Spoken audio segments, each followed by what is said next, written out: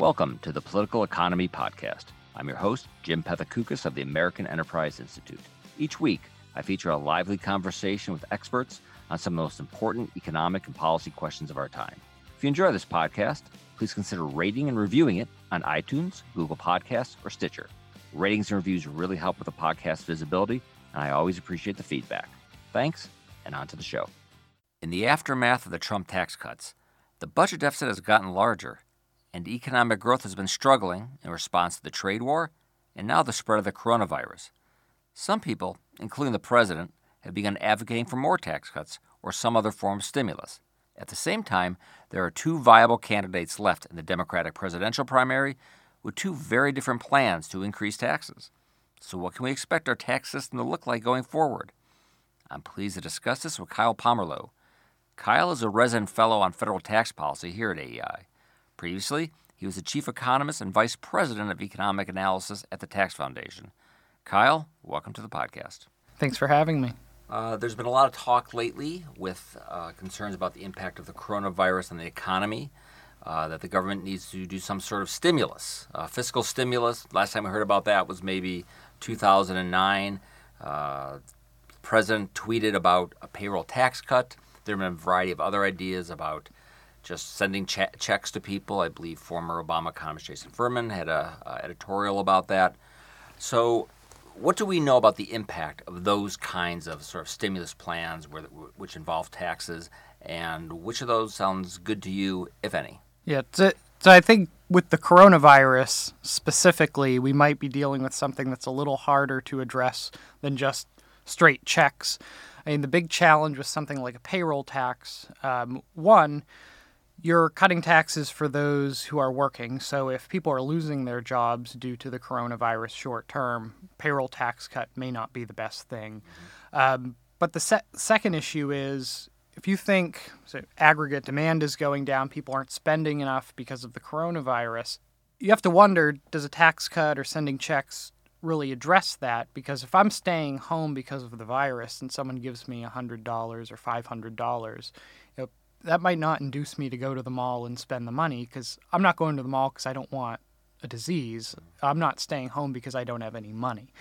So there's a question there. I think where lawmakers, federal government needs to think about addressing this is maybe on the business side. So a business may, in the short term, be low in liquidity or cash. It may need to borrow some money. Lower interest rates may help there. So this is where the Federal Reserve may be able to step in. But on the tax side, I think there may be a limited benefit. But to the extent you think people are going to be losing their jobs, I think Jason Furman's idea of cash to people may be helpful there. Right. I mean, is there a way of targeting tax policy toward business, whether small businesses or of a certain size or in a certain sector that may be more prone to getting hurt if people are don't want to travel and so forth? Yeah. It's possible you could do something that's industry specific, but I think the Fed addressing it first seems like a good step. To some extent, you may just see some slowdown that you can't avoid because of a reduction in people wanting to stay home. At that point, after that's over with, stimulus could help to have the economy catch up to where it was supposed to be before the outbreak happened. And that's something that could be done.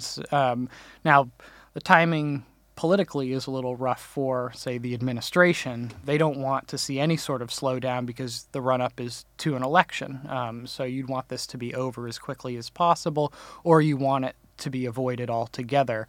But I don't know if that's possible. We may just see a slowdown no matter what. Well, we have tried this it seems to me fairly recently. We had in 2008, there was a tax cut stimulus. It was a rebate to people. And then there was also a tax component to the Obama stimulus plan in 2009. How are they different, and do we have any good research on the impact? Yeah, so I'm not completely familiar with the research area there, but if I recall correctly, we're talking about, one, a temporary payroll tax cut. We are also talking about the Making Work Pay refundable tax credit, part of the stimulus there. The ideas behind those was to put extra cash in people's pockets to stimulate the economy. Again, I think it's a little bit of a different world. I mean, one, you're talking about a slowdown of the broader economy where people are a little worried about their financial well-being, so they're spending less, and that's creating a slowdown, comparing it to a slowdown caused by people worried about going out in public and catching a disease. What is the Democratic theory of the case on taxes right now? We've had this Democratic primary, and perhaps the one common element to the tax plans is they want to raise a lot of tax revenue from the richest Americans and from business.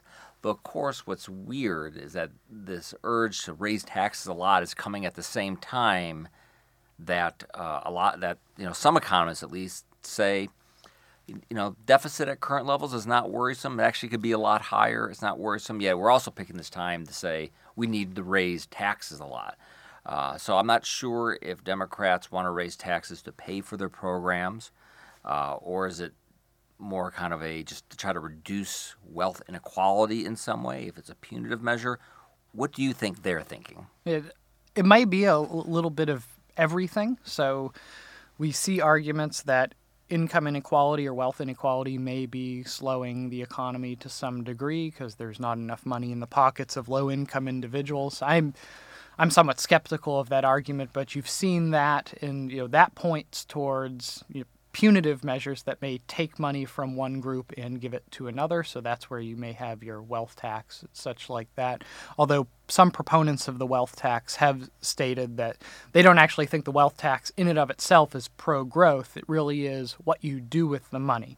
And that would be, I think, the second argument here is that federal government needs additional revenue to finance new social programs, and these are a little different than, say, a one-time infrastructure package or a small increase in spending. We're talking about things like Medicare for All or very large social programs that require dedicated financing over the long run. You would need revenue for those, and that's where you get these large financing plans for Medicare for All, big income tax increases, big wealth tax increases. It seems that some Democrats. Well, I looked at Joe Biden's tax plan. Let's get down to who are the two finalists here. We have Joe Biden's tax plan. You have Bernie Sanders' tax plan. Joe Biden's tax plan to me looks like just kind of a bigger version of what we've seen from Democratic candidates in recent years, on steroids, so to speak.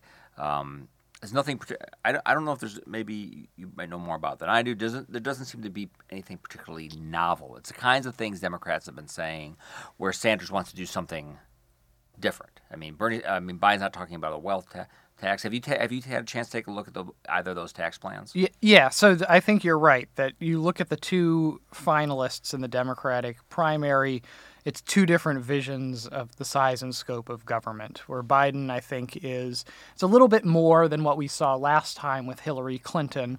Her tax increase, just to put some numbers to it, she was looking for about $1.3 trillion more federal revenue over 10 years. Biden is looking for about $4 trillion. So it's a larger tax increase.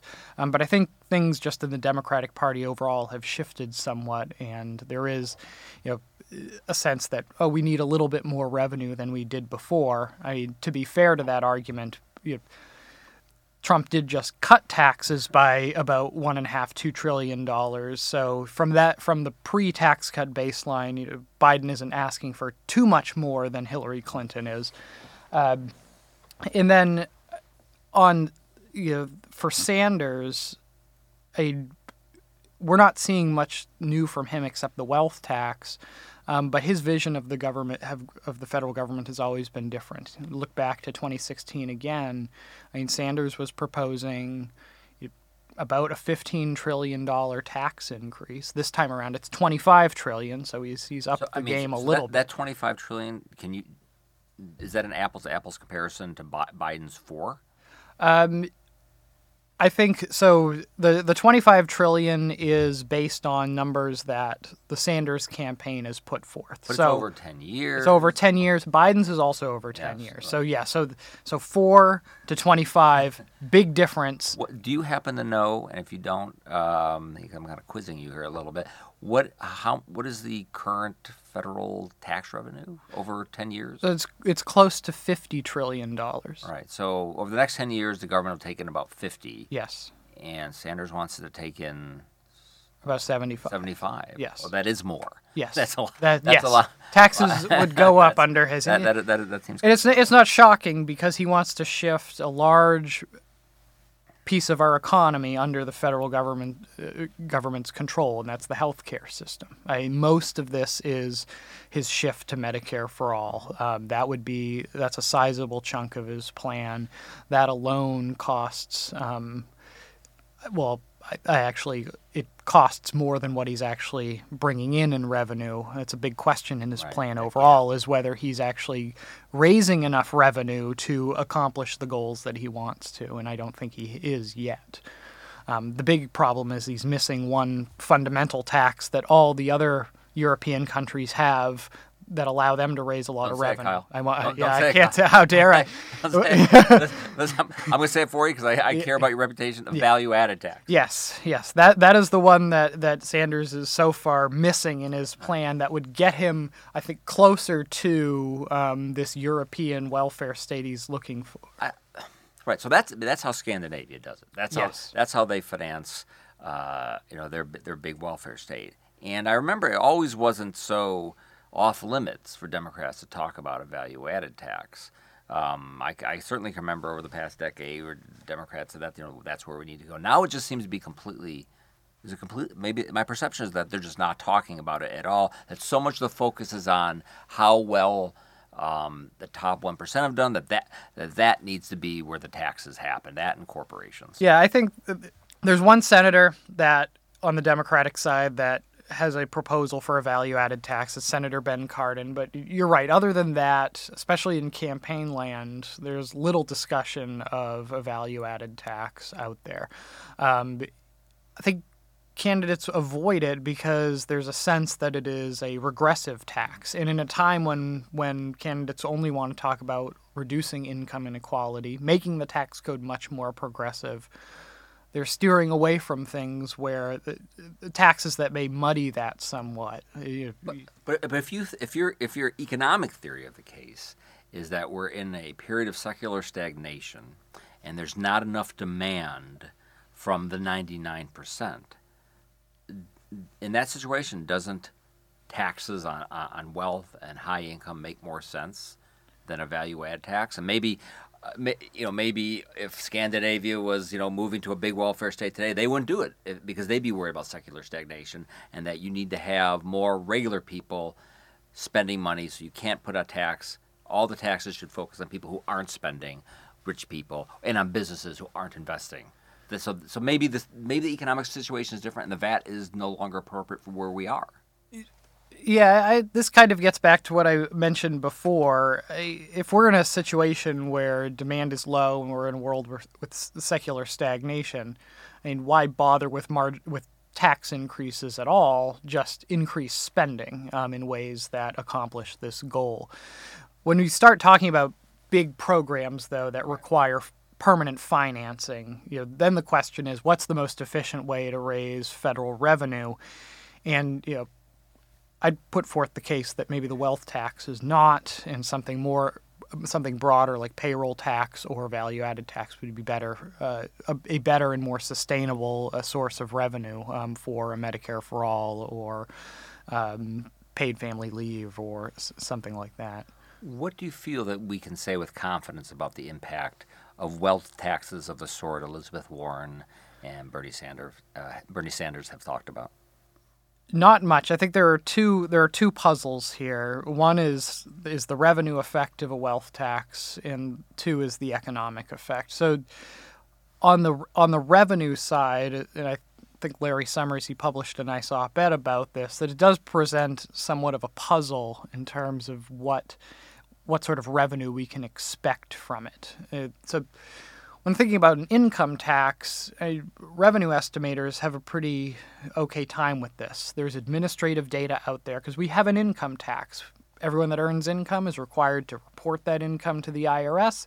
The IRS has this great data set of income earned by individuals, by type of income, by income level, so that you can build a nice model to estimate how much revenue you'd raise from all these different proposals. Well, there's no such administrative data for wealth. Academics have tried to estimate how much wealth there is. You can infer how much wealth by looking at either people's capital income. So capital income is really just the returns to wealth. So if you just make an assumption about what's the rate of return on an asset, you can kind of back into how much wealth people have. You can look at estate tax returns. Current estate tax is kind of a wealth tax, and you can use that to infer how much wealth there is. Or you can just send a survey out like the Federal Reserve does with the Survey of Consumer Finances and ask people. All three methods give you three different answers as to how much wealth is held by the wealthiest households. So depending on which data set you use, you'll get a vastly different answer for how much revenue a wealth tax would raise. Larry Summers used estate tax return data, and he found that that Warren's original plan would raise less than $1 trillion over 10 years, while Gabriel Zuckman and Emmanuel Saez, University of California, they used income tax return data, and they got a number closer to $3 trillion over a decade. Hugely different answers. So it is somewhat of a puzzle because we don't have the tax, we don't have the data.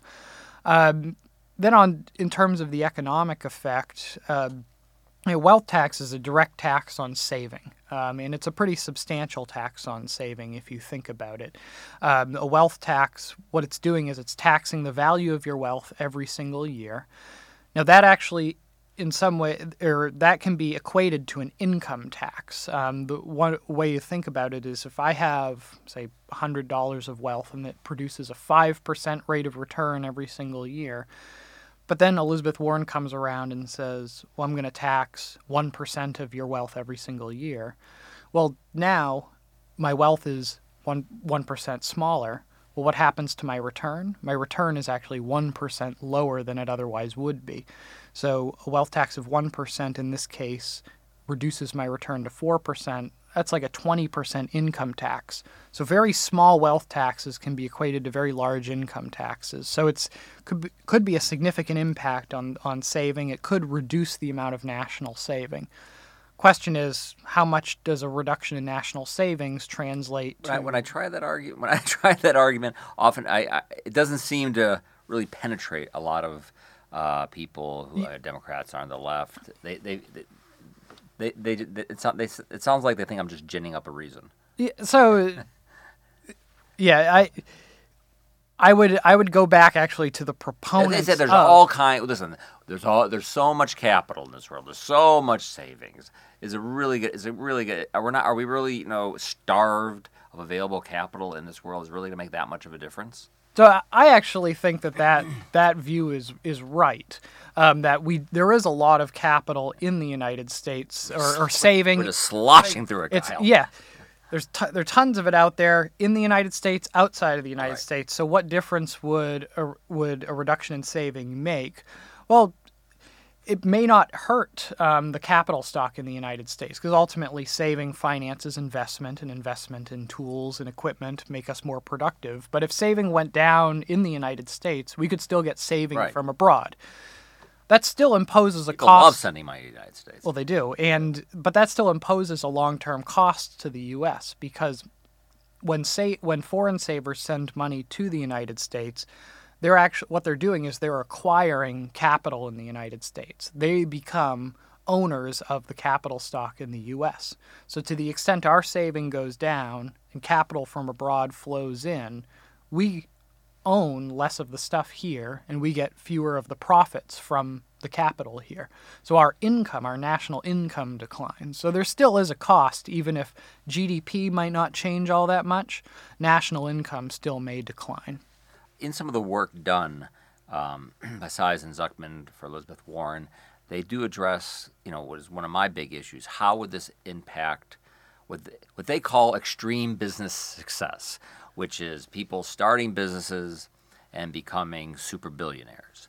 And I think I like that. I like people starting businesses that create things that people value, and they get bigger, and they hire lots of people, and they produce more of that stuff for us. Fantastic. I mean, I don't want something that's going to stop that or prevent that from happening. They didn't seem very concerned. I think their theory is that most of that wealth being created by super billionaires, that's after the business has started. The business has been ongoing, so you're not really hurting anything. You're sort of getting that last, 50 billion after. Sure, I think the Google guys are worth about 50 billion each, but Google's been up and running. It seems to be doing fine. So you let them have that first few billion, and then you take the last 45, and you'd still have Google. Yeah. There's a small kernel of truth in that. If you again back to this idea of a wealth tax being kind of like an income tax, in my example, my asset got 5% return and I subtracted 1, that's like proportionally that's 20%. But let's say I have an asset and I get a 100% return and I subtract 1% off of it. That's only a 1% tax on the returns. That's the logic. That's where they're coming from. So if you're some superstar and you earn these huge returns, a wealth tax doesn't hit you all that much. Of course, that's not everybody. But that's not exactly, every entrepreneur, sir. Exactly. I think the concern is that you take the wealth tax, you stack it on top of the higher corporate tax, you stack it on top of the changes to capital gains taxes, and the United States overall becomes less favorable to entrepreneurship and risk-taking. And the total returns to risk, taking the risk and becoming an entrepreneur go down, so you get less of that activity. And this has to do not just with the structure of taxes, but the overall level of taxes in the United States. That when we think of the returns to entrepreneurship, we may think of actually what may matter is the total return to some sort of investment rather than, say, the marginal tax rate. And, keeping taxes low, the U.S. is a somewhat low tax country. That's where we can have some advantage in entrepreneurship and risk taking. The U.S. is a low-tax country. Is it an efficiently taxed country? Not necessarily. There are a lot of things wrong with the current current tax system. So I'm glad that everyone's talking about tax because there are lots of things still wrong with it, even after Trump's had a big tax reform. Big tax reform. There's still lots of work to be done, this is actually something the Trump administration has an opportunity to talk about. That we started the process. We can continue the process of fixing the tax system and making it better. But I think we don't know exactly what they're going to do. They're currently talking. You worry that some of those fixes may be unfixed? So that's a possibility. So looking at some of the Democratic candidates, one of the themes of at least Biden's campaign, and I think Sanders' campaign too, is undoing the Trump tax cuts or the Tax Cuts and Jobs Act. And what do they mean? Raising the corporate tax to either 28% for Biden or 35% for Sanders, changing the treatment of capital assets in the United States. The Tax Cuts and Jobs Act accelerated depreciation, which reduces the marginal tax rate on new investment that encourages a larger capital stock. Sanders wants to not only reverse that, but to go even farther in the opposite direction, lengthening asset lives and raising the effective tax rate on investment in the United States. So there is a risk there that some of the things that you'd call improvements in the Tax Cuts and Jobs Act, and by all means the law is not perfect, but there are improvements that there is discussion about reversing some of those. If I was to look at all the Democratic tax plans, the one thing I would glean from those plans is that they do not believe that the tax rates, whether it's on rich people and certainly on corporations, really matters for economic growth. It's sort of their businesses are going to do what they're going to do, and it really so let's raise taxes on them so we can get more revenue out of them. But they're still going to keep investing, and they're still going to keep buying other companies. Rich people keep doing whatever rich people do. They just don't think tax rates matter. That's That's kind of what I'm getting from them. I think you could make the case that this is definitely Sanders, that you look at his tax plan and you look at especially all the tax increases on saving and investment, where you could see some negative response. I don't know if Sanders thinks that those taxes will have any effect on investment or saving. Biden, on the other hand, I think you might be right about this, that we're more likely to see at least some thought go into his tax increases to the economic costs of them. And you see this already, that he wants to raise revenue from, say, limiting itemized deductions, broadening the tax base. He's not just simply raising rates across the board willy-nilly to get revenue. There is some thought into the structure of the tax system. It looks like someone who is a mainstream economist had a role in putting that plan together. That's what it looks like. Yes, it does. That there is some thought to how this plan could affect incentives to work, save, and invest, and that minimizing the harms of taxation to some degree went in there. What can we say with some degree of confidence about how corporate tax rates and how capital is treated, how that affects investment, productivity, and economic growth? Because a lot of people are going to look at those Trump tax cuts and they're going to say, the economy really didn't seem to do too much, and that was a pretty big tax cut. I guess tax cuts really don't matter. They're just giveaways to these companies. Yeah. The incentive effects of the Trump tax cuts are, say, a little bit more complicated than the Trump administration leads us to believe. You listen to them, cut taxes, huge flow of investment and capital from overseas, and everything's going to be great. It's a little bit more complicated than that. Yet they did reduce the corporate tax rate. They did accelerate depreciation. But there are some things in the tax law that went in the opposite direction as well that were somewhat offsetting. So they've scheduled in tax increases on intellectual property. So research and development, the tax burden is going to go up on that. They made it slightly more expensive for firms that borrow money from banks to invest.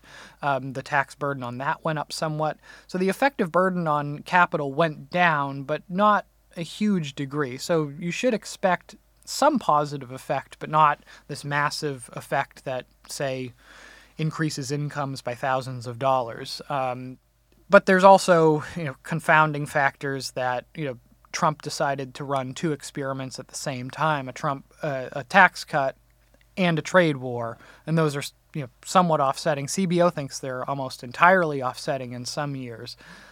So just looking at the economy, it looks like nothing happened. So it is hard. Yeah, it's hard to come to any conclusion from just observing. Do you?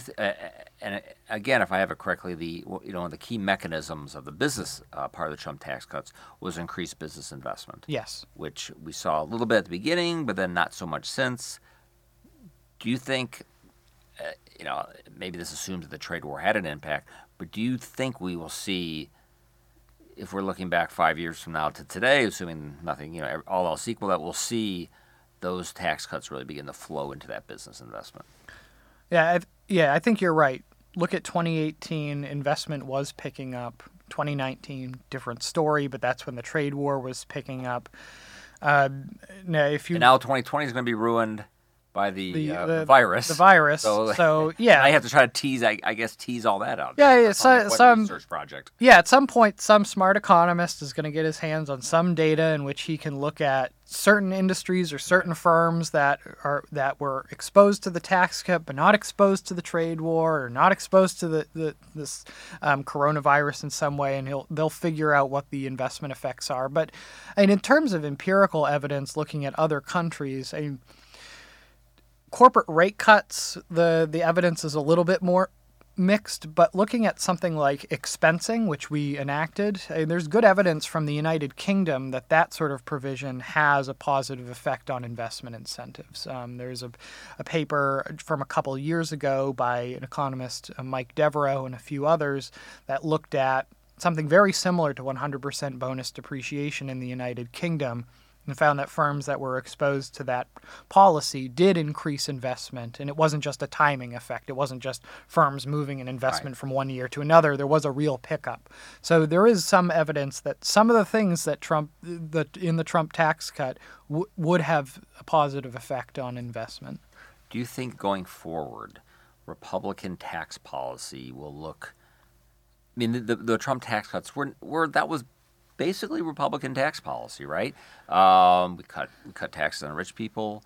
We cut taxes on business. There was some stuff done on the child tax credit. That kind of mix has been fairly typical Republican policy for decades, even though I think it often gets stereotyped as just it's kind of this weird, pure supply side. It really has been more of a mix. Do you expect, given that we've had a big tax reform, for it to continue to go in that sort of traditional direction, or is it going to be something a little bit more populist where it's focusing on middle-class tax cuts and payroll tax cuts and maybe more kind of industrial policy stuff on the business side where you're trying to help manufacturing? Where do you see it going? Yeah, that's a really interesting question. We certainly see right now the Trump administration at least leaking some conversations about tax policy, and they seem to really focus on this idea of a middle-class tax cut or a 10% middle-class tax cut. To some extent, it may just be the people in the administration. They may still be living in, like it's 1984, before the 1986 Tax Reform Act, where there's still space to cut middle-class taxes. But you look at the income tax, the effective tax rate on the middle class is already very, very low. There's really not a 10% tax cut to be had for the middle class, at least speaking of the income tax. So I think it's going to run into reality at some point. There's also another issue, too, is you look at the current tax system. Let's say we make everything permanent the way the Republicans want. Eventually you run into some sort of fiscal reality where there is a big mismatch, at least in the long run, between spending and revenue. And that Republicans, in order to make this current tax system sustainable, will need to either think very carefully about how much spending the federal government is doing, or if the level of revenue that we currently collect is the appropriate amount. So that will have to enter the discussion at some point. One company that gets mentioned a lot on corporate tax policy is Amazon, that they don't pay any taxes, and that's unfair. It seems there's a misunderstanding about companies and and the tax code and what the tax code is trying to incentivize, then how that ends up translating to how much taxes pay. Why doesn't Amazon pay more in taxes? Yeah, this comes down to just odd differences between how companies keep track of their profits for their financial statements and how the federal government tells companies to define their profits for taxes. And there are many reasons for these differences, but when you see headlines about Amazon or any of these companies, it really comes down to this book tax difference. That on your financial statement, your goal is to match your investments up to the revenue that it's going to create. So if an investment is going to be around for 30 years. You're going to spread the cost of that investment over 30 years and spread the revenue over 30 years because you want your shareholders to think you're making good profits, right? You don't want to show a massive expense in a single year and show that you're losing lots of money. But that's how why financial statements look the way they do. Taxes, however, or taxable income, lawmakers have moved that more to sort of accounting on a cash basis, that we're going to have you subtract out the costs when you incur them. So when you buy that machine, you're not going to be depreciating it over several years. You're going to be deducting the full cost. Well, you can see how there's a mismatch there. If on the financial statement you're only deducting 30% of the cost of something, but for taxable income you're deducting the full cost of that, what you're reporting is different. So your taxable income's lower, the taxes you paid are lower, even though you may report profits in a given year on your financial statement. And there are other issues such as stock options or the treatment of losses, but there's a disconnect, and that's where it comes from. But if you look at these things over a number of years, they seem to match up better. That if you're a company like Amazon or you're any company that's growing or investing, you tend to have low federal tax liability compared to your book profits, That's because the government shouldn't encourage that investing, right? Well, it's at the very least it shouldn't get in the way of investing, and that's how I think of expensing, is that allowing companies to fully deduct assets the year in which they're put in service is what you'd call is neutral treatment. Right. You're not placing a burden on that activity. So I think that's proper treatment. Book accounting, it can be whatever. It's just the taxable income, I think, is heading in a good direction in terms of expensing and the treatment of capital investment. My guest today has been Kyle Pomerleau. Kyle, thanks for coming on the podcast. Thanks for having me.